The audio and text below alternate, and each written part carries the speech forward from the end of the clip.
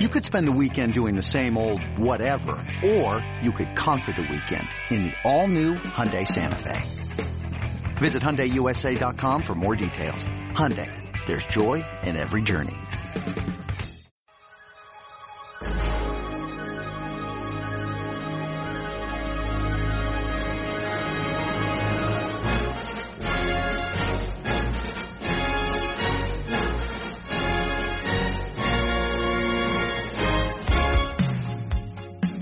Good morning, Bucknutters. It is Sunday, January 12th, 2020. I am Dan Rubin. This is Bucknuts Almost Live, our sporadic weekend podcast in the off-season. Got a big show planned for you today. Bill Kurelic, Matt Baxendale, and Steve Hellwagon will join us. Bill will cover recruiting, and then we're going to project next year's starters on both offense and defense with Matt and Steve. Bill, how goes it? Morning, Dan. Goes well here in Columbus. Warm weekend it's been for Columbus in January, but a little cloudy, but going well here in Columbus. There was a day this week where my weather app said 69 and 32 within 12 hours of each other. That's Ohio. Another thing in Ohio, we're very good at football, very good at recruiting.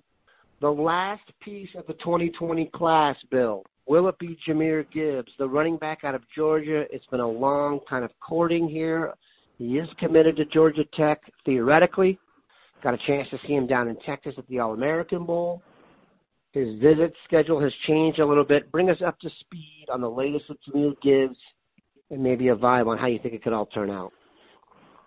Well, he's got his Ohio State visit coming up this coming weekend, January 17th, and after that he's going to take official visits, a midweek visit to LSU, then a weekend visit the January 24th weekend to Florida, and then he finishes off with Georgia Tech. Having talked with him, so to speak, because he is so quiet, nice young man, just is very quiet. So having talked with him in person in San Antonio, I don't think anybody, including Jahmyr himself, knows what he is going to do. Georgia Tech, he is still committed to them. Would not surprise me at all if he stayed with that commitment, even though a lot of people think, why would you stay with Georgia Tech when you could go to LSU, you could go to Ohio State, you could go to Florida. But again, he's a Georgia kid. He's been committed there. So it wouldn't surprise me. But Ohio State has a chance. They're going to get him on campus. They can show him what he can do in the offense, even though they've already told him that. They can sit down with him and watch film of J.K. Dobbins and say, hey, you're the next J.K. Dobbins. I talked to Jahmyr about that. He doesn't see himself as J.K. Dobbins. He doesn't feel he is that powerful of a guy, but he sees himself as a guy that can catch the ball out of the backfield, can run the ball, can be an every down back for Ohio State. So we'll see what happens. It always worries me, though, that when you have a guy from the South that has all Southern schools on his list and then just one Northern school in Ohio State. So that's a concern. I think if you ask me right now, would you take the field or Ohio State in this one? I would take the field. But, again, they're going to hit him on campus, and we'll see what happens. Definitely one to watch. The guy who's blown up in his senior year. If you go check his highlights, he has serious potential. Speaking of serious potential, Ohio State added the number one guard in the class of 2021 as we move cycles here. Donovan Jackson out of Episcopal in Bel Air, Texas, a Houston suburb. Can you give us a sense of how good you think he is? And then, according to 24/7 Sports, Ohio State has the number one 2021 class right now. Does this feel like a class you think that could end up that way? Yeah, it takes me back to when people questioned if Ryan Day could recruit, which was just ridiculous. He was a tremendous recruiter as an assistant. There was no reason to think he wasn't going to do the same thing as a head coach, and he has done exactly that. He's been a tremendous recruiter as a head coach. They've got the number one class in the country right now, and they're not. There's no sense of slowdown. They get Donovan Jackson, who I think is going to be a tremendous player. You talk to his coach, and his coach has had some good ones at his school, including Walker Little. And his coach says that Donovan is good or better than any that he's had. Walker Little is going to go back to Stanford for one more year, but then he's going to be playing in the NFL and at a high level, I'm guessing. So Donovan Jackson, whether it be guard or even tackle, he's going to be a good one for Ohio State. That was a huge get. And, again, you get back to, people were highly questioning Greg Studrara's recruiting for the offensive line, and he's got two of the top offensive linemen in the country in Donovan Jackson and Ben Crispin committed, and he's got a shot at some other great ones too, including J.C. Latham. So, the rich get richer. I think Ohio State can continue this on, and you look at the guys that they have a chance to get still in the 2021 class that you can make an argument that they are not only one of the top choices, but perhaps leading for. And, yeah, it's looking very good for Ohio State right now. We could spend some time talking about how funny it is that we keep going into Texas and taking their best players, but let's actually go with a few names. Tell me some guys right now that aren't committed to Ohio State, maybe 3 names, 2021 guys you think Ohio State really, really wants, and then we're going to hear a ton about in the next 2 to 3 months. Well, I mentioned J.C. Latham. He's an outstanding offensive tackle from IMG, and he's a guy that has long told me that Ohio State is one of his, if not his top choice. He's pretty much always said that every time I've talked to him that his top 2 choices are Ohio State and LSU. He is a Midwest guy. He's he's from Wisconsin. He played high school football in Wisconsin. He's not originally from there, but he played high school football in Wisconsin, and he's a guy that certainly I could see ended up at Ohio State, no question about that. Obviously, Ohio State, I think you've got to look at the running back position because running back, again, is going to be huge for Ohio State. And a guy that right now I tend to like their chances with is Corey Kiner from Cincinnati. And another guy that's a sleeper that I did an article about him this past weekend on Bucknuts.com is Cody Brown from Georgia. He is an outstanding running back, and he really likes Ohio State a lot. They like him. So I think the Buckeyes have a really good chance of getting at least one of those 2 guys, and that would certainly go a long way at running back to solve their recruiting issues there because they are both outstanding players. As far as a third one, I'm going to go with a guy that would be a great, great addition to the class and a player that maybe because he's so far away, people don't mention quite as often. But, who can question or doubt Brian Hartline's recruiting? And he's recruiting Emeka Egbuka from the state of Wisconsin, or I should say the state of Washington. And he is a 5-star guy that likes Ohio State a lot. Would not surprise me if Hartline was able to get him out of the state of Washington, and he's a tremendous prospect.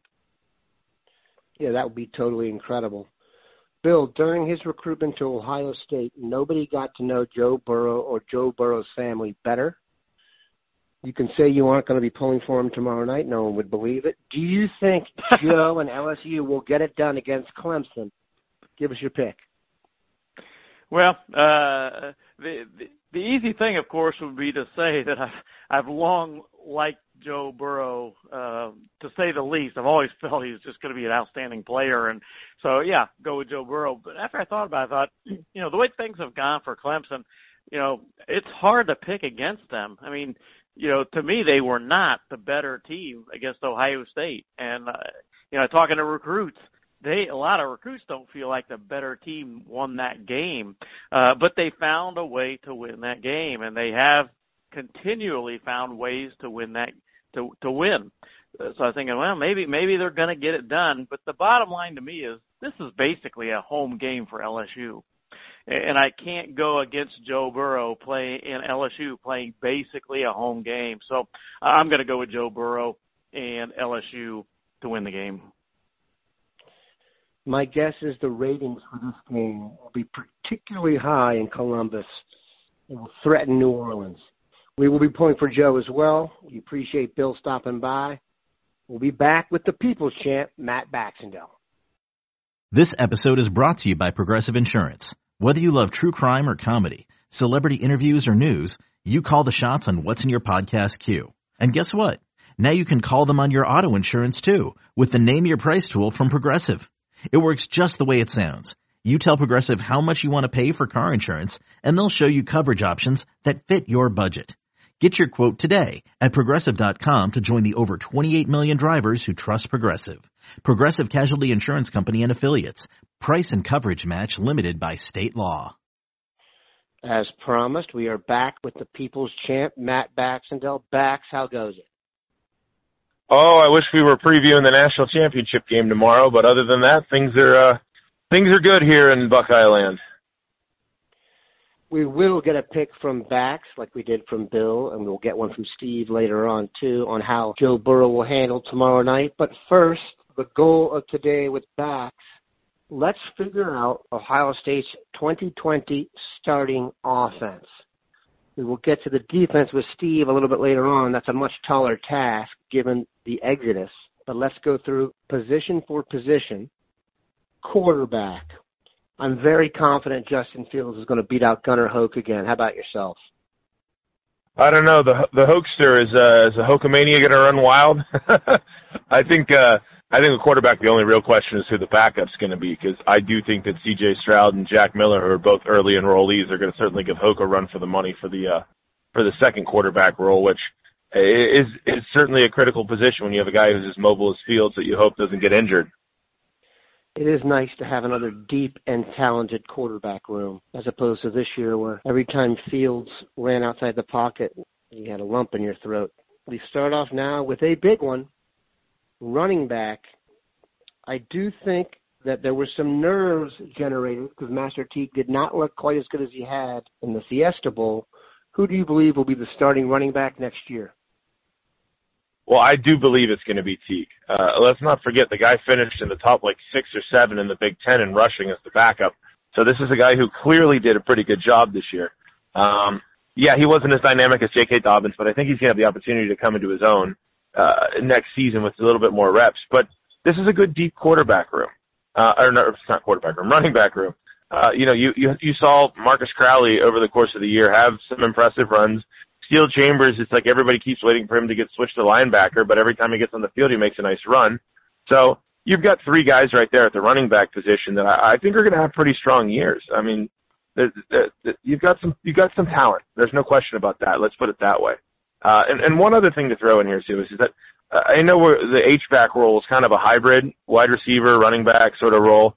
You've got some players in that position who are going to do well, too. You got the Run DMC coming back. You've got Jalen Gill. So you have some athletes in that position, too. But for the mainline tailbacks, I do think Master Teague's the guy to beat. And I don't want to discount someone young like Mayan Williams or if they end up landing Gibbs out of Atlanta. But, running back's a position where one of the young guys could certainly get more playing time than you would think from compared to other positions. They have shown that they will go with the committee approach if need be. So I would keep an eye on Marcus Crowley as well. Ideally, we'd go back to the Clydesdale approach, and Teague would take it and run with it. All right, wide receiver. We could make an argument here who are the starters this year, but they are losing Austin Mack, Ben Victor, and K.J. Hill. So who are the 3 starting wide receivers for Ohio State this coming year, you think? Yeah, I think you hit it on the head there. You could argue who the starters were this year, and I think next year we're going to technically argue who the starters are as well. That said, there's zero doubt whatsoever in my mind that Chris Olave and Garrett Wilson are going to be the primary receiving options. You have 2 guys that are turning out to be very high-level players, and one misread on a scramble by Olave in the Fiesta Bowl doesn't change the fact that he may be the best receiver in the Big Ten next year. So the receiver position's interesting because you have so many good young guys coming in. And as we saw with Garrett Wilson, these young guys are more ready than ever to play right away. So you've got a guy like Jameson Williams who at various times this year looked awesome, who has great speed, but Julian Fleming's going to certainly be on the field. He's the number 1 receiver in the country coming in. You've seen the film from Guy Scott. He's going to be awesome. And then you got Mookie Cooper, and you've got Jackson Smith-Njigba, both of whom were top 100 players. So you've got a lot of receiver talent next year. I think that if you're going to talk about having three starters, the third guy is going to be a rotating body. I think you're going to see maybe more of Olave and Garrett Wilson on the field than anything else, and there's going to be a rotating third or fourth receiver out there with them frequently. I will say this. I think you can make the argument that OSU's receiver room next year is going to be the most talented OSU receiver room since the 2005 season, when, of course, you had Santonio Holmes, Ted Ginn Jr., Anthony Gonzalez, all of whom were first-round picks eventually in the draft. And that also doesn't factor in guys like Brian Robisky and Brian Hartline, who were also in that room at the time. So I think sheer talent, next year's receiver room is going to be pretty darn special. I would not be surprised to see Jackson Smith-Njigba get in there early. Steve Wiltfong has convinced me he is the best high school receiver in the country and the most polished, Fleming being the best athlete and prospect. But it is an embarrassment of riches. You may have 4 first-round draft picks in the room. Who will be the tight end that will be largely blocking for them? I think it's going to be the exact same thing at tight end as we saw this year. You've got Luke Farrell coming back. He's a good blocking tight end. He's a serviceable receiving tight end. I think the big question at tight end next year is, are we going to actually see Jeremy Ruckert start getting that Gronk role that everybody thinks he's well suited for? I mean, he was the number 1 tight end in the country coming to OSU. He's shown the ability to be a fairly decent receiver in terms of big plays. So I don't know if they're going to try to create more of a mismatch package for him or not. Let's not forget, there's no Benjamin Victor back next year. There's no big guy who's going to win those jump balls of these receivers, right? You've at least of the guys who you've seen consistently coming back. Garrett Wilson obviously is an incredible athlete, but he's not 6'5" or anything like that, right? So I wouldn't be surprised if there was something in place to have Ruckert even split out at times, not even line up as a tight end. He's a player you can get some mismatches out of him in terms of size. So I think Farrell's going to be on the field a lot. I think Ruckert's going to be expected to do more of the stuff we saw Farrell do. But I want to see what they do with Ruckert, because there's something there that could be something OSU hasn't had in a while. If you lined up Ruckert, Fleming, and Wilson, you've got the 2 number 1 receivers and a number 1 tight end out in coverage. I assume that could be quite prolific. Let's move to the offensive line. Do we agree that they will start Thayer Munford at left tackle, Josh Myers at center, and Wyatt Davis at right guard again? Yes. Okay, so let's talk left guard and right tackle. Left guard is interesting because everyone says Harry Miller. Now, Harry Miller is not a natural guard. He is a natural stud who plays center. And do you think Harry Miller steps into that spot? I think without a shadow of a doubt. I think we're going to see what OSU has done over the years, which is you have a guard who has a great year, and then when the center goes on and wins the Remington Awards, you move that guard to center.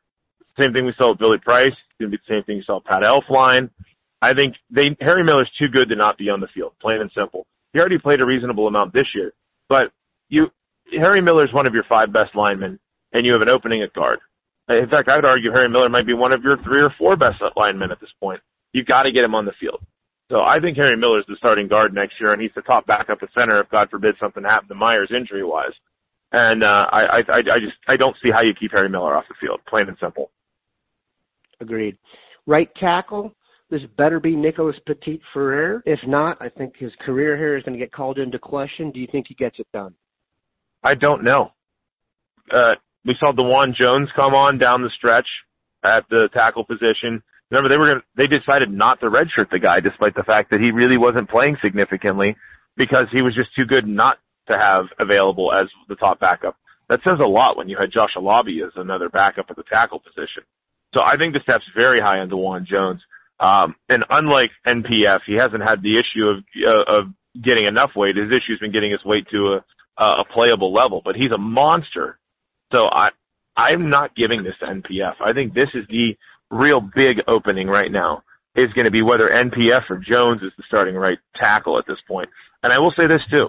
If neither one of them grabs the bull by the horns, Paris Johnson is a darn good player. He's the number 1 tackle in the country for a reason coming in. And while you don't really want to have to start a freshman on the offensive line ever, if one of those guys doesn't step up, he's going to get the opportunity. So that's going to be one of the spots that we're going to talk about all spring is, right tackle, right tackle, right tackle. It's just, preparing everybody for the storyline. That's going to be one of the big question marks. And right tackle, I think, certainly is not decided. I think it's a good thing, though, that they have three guys that I could say I'm not going to be that upset if they're the starter, right? It's not like we're sitting here going, oh, crap, we're moving a guard to tackle like we were 10 years ago.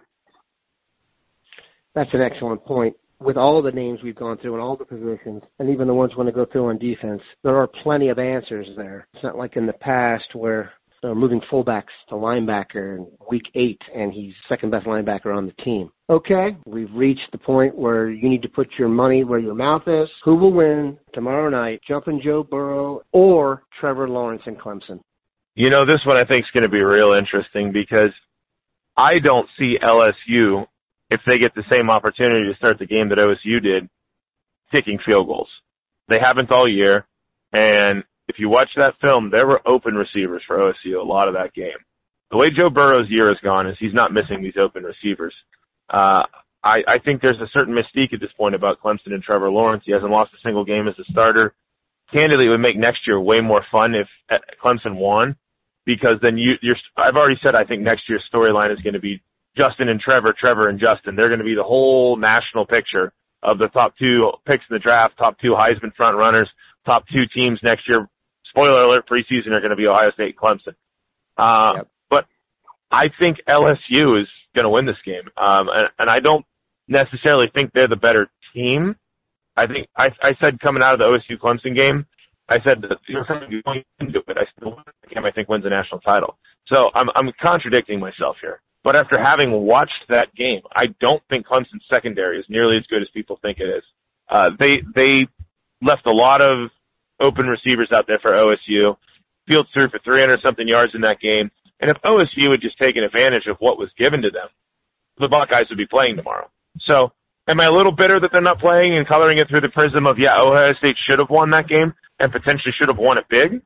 Yeah, maybe a little bit. But I don't see Joe Burrow missing these open receivers with his excellent set of receivers that he has on that team like Ohio State did at times, where they just couldn't finish drives. LSU's going to put up points. So at home, the dream season, I think, for Joe Burrow is going to be fulfilled, and the Bengals' first overall pick in the NFL draft is going to win the national championship tomorrow night for LSU. I would like to see the same thing. What does Steve Hellwagon have to say about the offense and the game? We'll be right back. As promised, we are back with Steve Hellwagon, and we're going to get knee-deep in football, but as we all know, Steve's expertise lends itself to the hardwood as well, and that has not been a very enjoyable experience over the last few weeks. The Ohio State men's basketball team was considered by many to be the number 1 team in the country. It's got to feel like 2 or 3 weeks ago, and now I feel like I'm worried they're going to make the NCAA tournament. What is going on, Steve? Well, Dan, as you said, last 2 weeks have been miserable, and 4 losses in a row now. I just think they're in the Big Ten play, and you've got great scouting, and the opposing teams are able to take away a lot of what Ohio State likes to do offensively. And, of course, most of it centers around Caleb Wesson, and it's like a hand-to-hand combat for him in the post just to get open to catch the ball and then try to compose himself to do something with it. A lot of times he was fighting a shot yesterday at Indiana, but to me, if you're a jump shooting team and the shots aren't falling and it becomes an epidemic, that's an issue, and they're still playing great defense. I mean, Indiana went 10 minutes without a field goal in the first half in one stretch, and Ohio State wasn't able to take advantage. They should have been up 10 points at halftime. Instead, only up 3, and Indiana able in the second half to do what they needed to do to win the game. The good news is Nebraska is coming to town on Tuesday night, and psychologically they should be able to see some shots go through the basket on Tuesday night, and maybe that'll be what gets them out of this funk. Just an amazing showing here the last 4 games, and not in a good way. Yeah, I can't remember a team I was that confident in and that looked so good.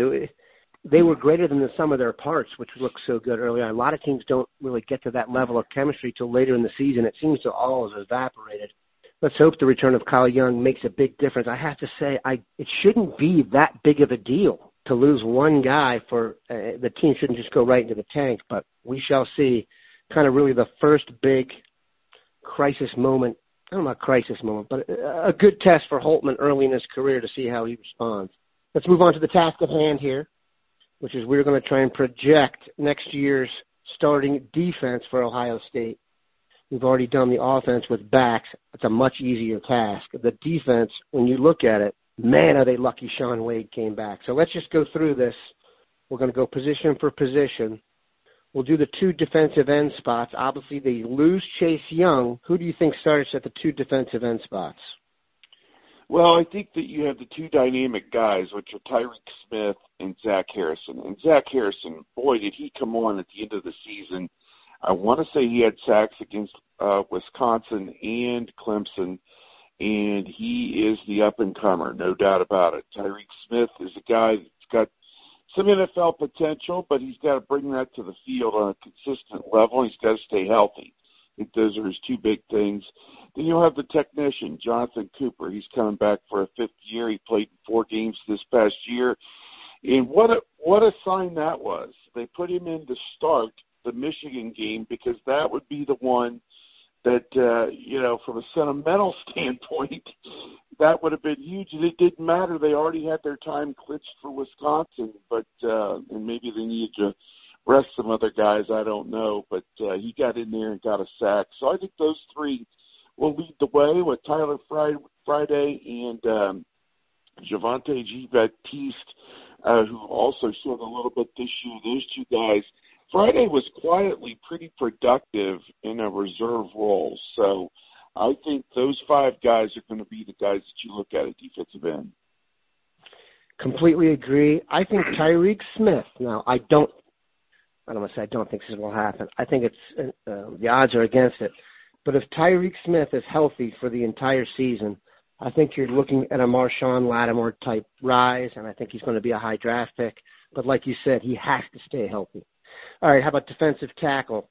They're going to lose B.B. Landers. They're going to lose Davon Hamilton, 2 absolute mainstays of the last 3 or 4 years. Who gets in there? Yeah, I think they got a bit of a vacuum there because Ja'Shawn Cornell also played quite a bit, and those 3 guys are all gone. So, yeah, they really need some people to step up. Tommy Togiai at times last year or this past year played very well, so I'm interested to see how he steps his game up. It's kind of now or never for Haskell Garrett. I think he's going to be a 4th-year senior, and he's, always been on the edges of maybe doing something, but, is he a 50-play-a-game guy? I don't know. We'll have to find out. And then you get beyond him, you've got Antoine Jackson. He's been kind of quiet, a JUCO transfer from a couple of years ago. He'll have a chance to maybe take a frontline role. Jerron Cage is a guy that's been banged up quite a bit in his career. Now he gets an opportunity.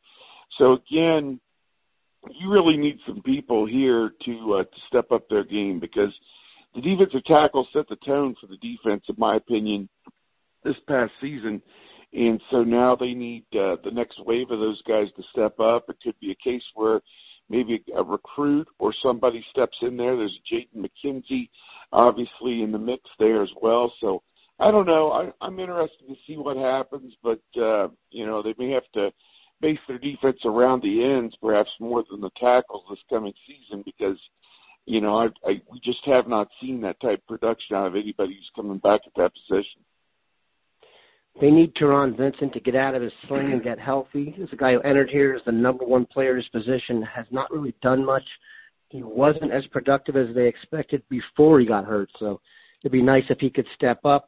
Linebacker, kind of interesting season going into it. It was the big question mark. And now going into next season, it seems to have the most names we remember. Baron Browning came back. That was a boon. Give me a sense of how you see these 3 guys lining up. Well, a lot of people thought with Greg Madison, Al Washington coming in as the linebackers coach that they would shuffle the deck. And what happened was the same guys who played in 2018 were the same guys who played most of 2019. Now they lose Malik Harrison at outside linebacker. He's gone. I would think it just makes sense to me that you put Baron Browning over in that spot. He split time with Tuff Borland in the middle. And to me, Browning is most effective coming off the edge, as the outside linebacker, in his own blitz type situation, whatever. And I think you look at it, he had 5 sacks and 10 tackles for loss, I believe, Browning did. So that's why he's so valuable coming back.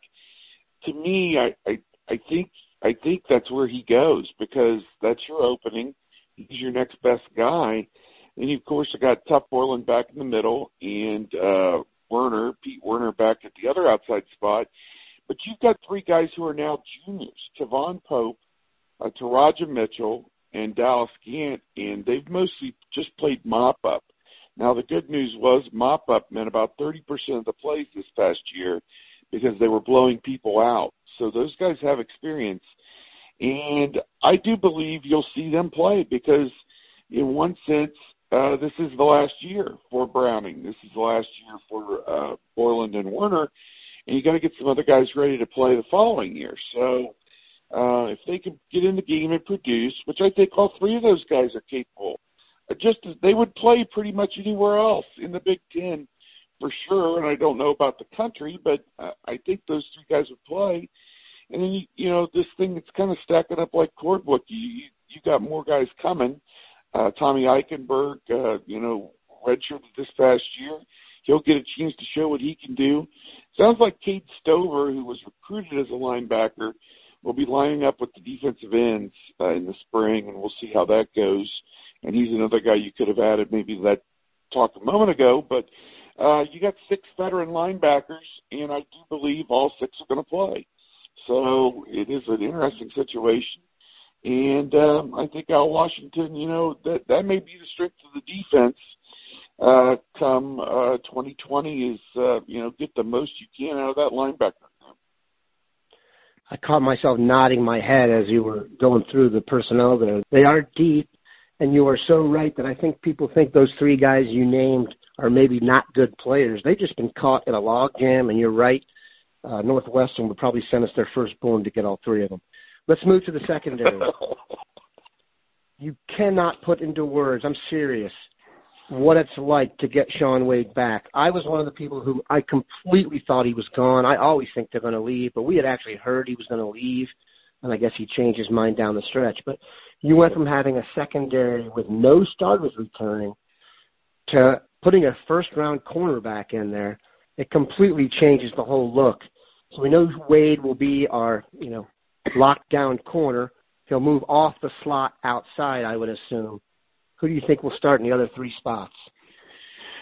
Yeah, that is a great take on Wade because he erases the opponent's top receiver. Again, if it's a slot or an outside guy, I think they can move him around and play him wherever. I think there was a stat late in the season that Ohio State had only given up 1 touchdown all season to an outside receiver, and it obviously didn't happen. I don't believe it happened in the bowl game either. So, any rate, yeah, Wade is going to be the one.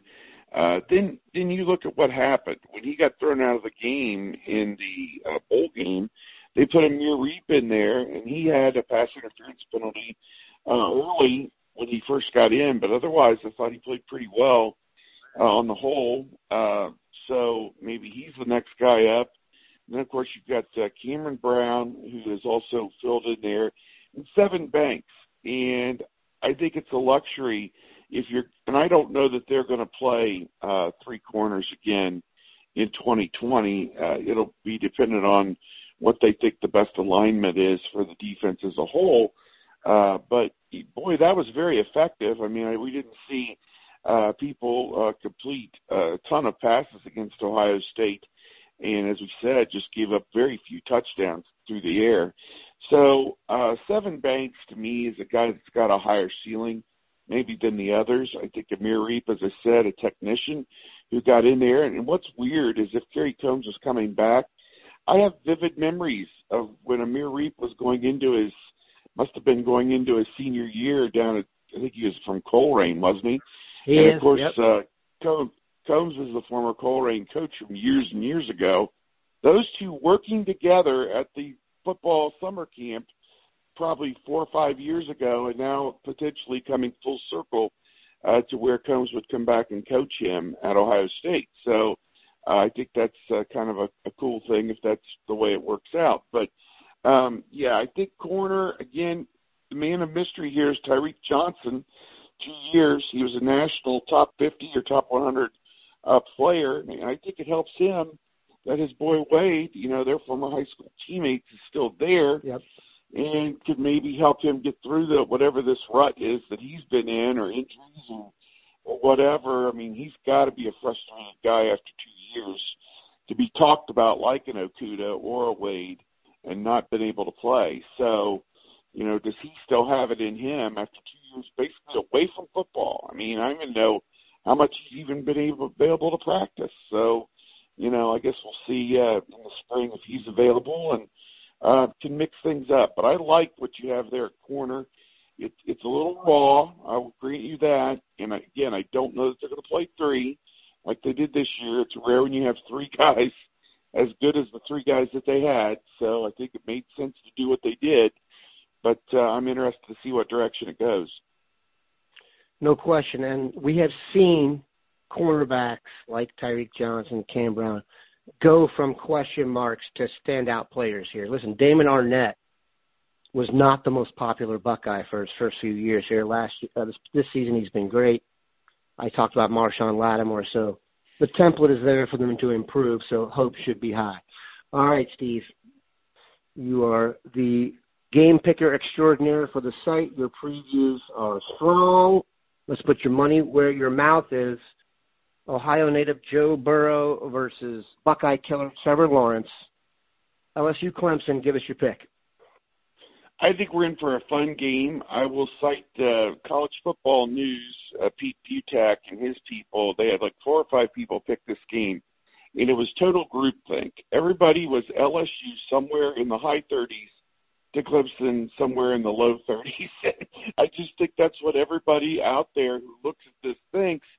But if you watched, the Ravens and the Titans on TV last night, sometimes when you get a game on the field, it doesn't play out necessarily the way people think. And a bad turnover here or, a bad bounce there is kind of we saw last night will go the other way, and it just becomes an avalanche. So I am not predicting Clemson to win this game. And one of the reasons I think Ohio State gave LSU the blueprint, which is do not allow Travis Etienne to get off running the football.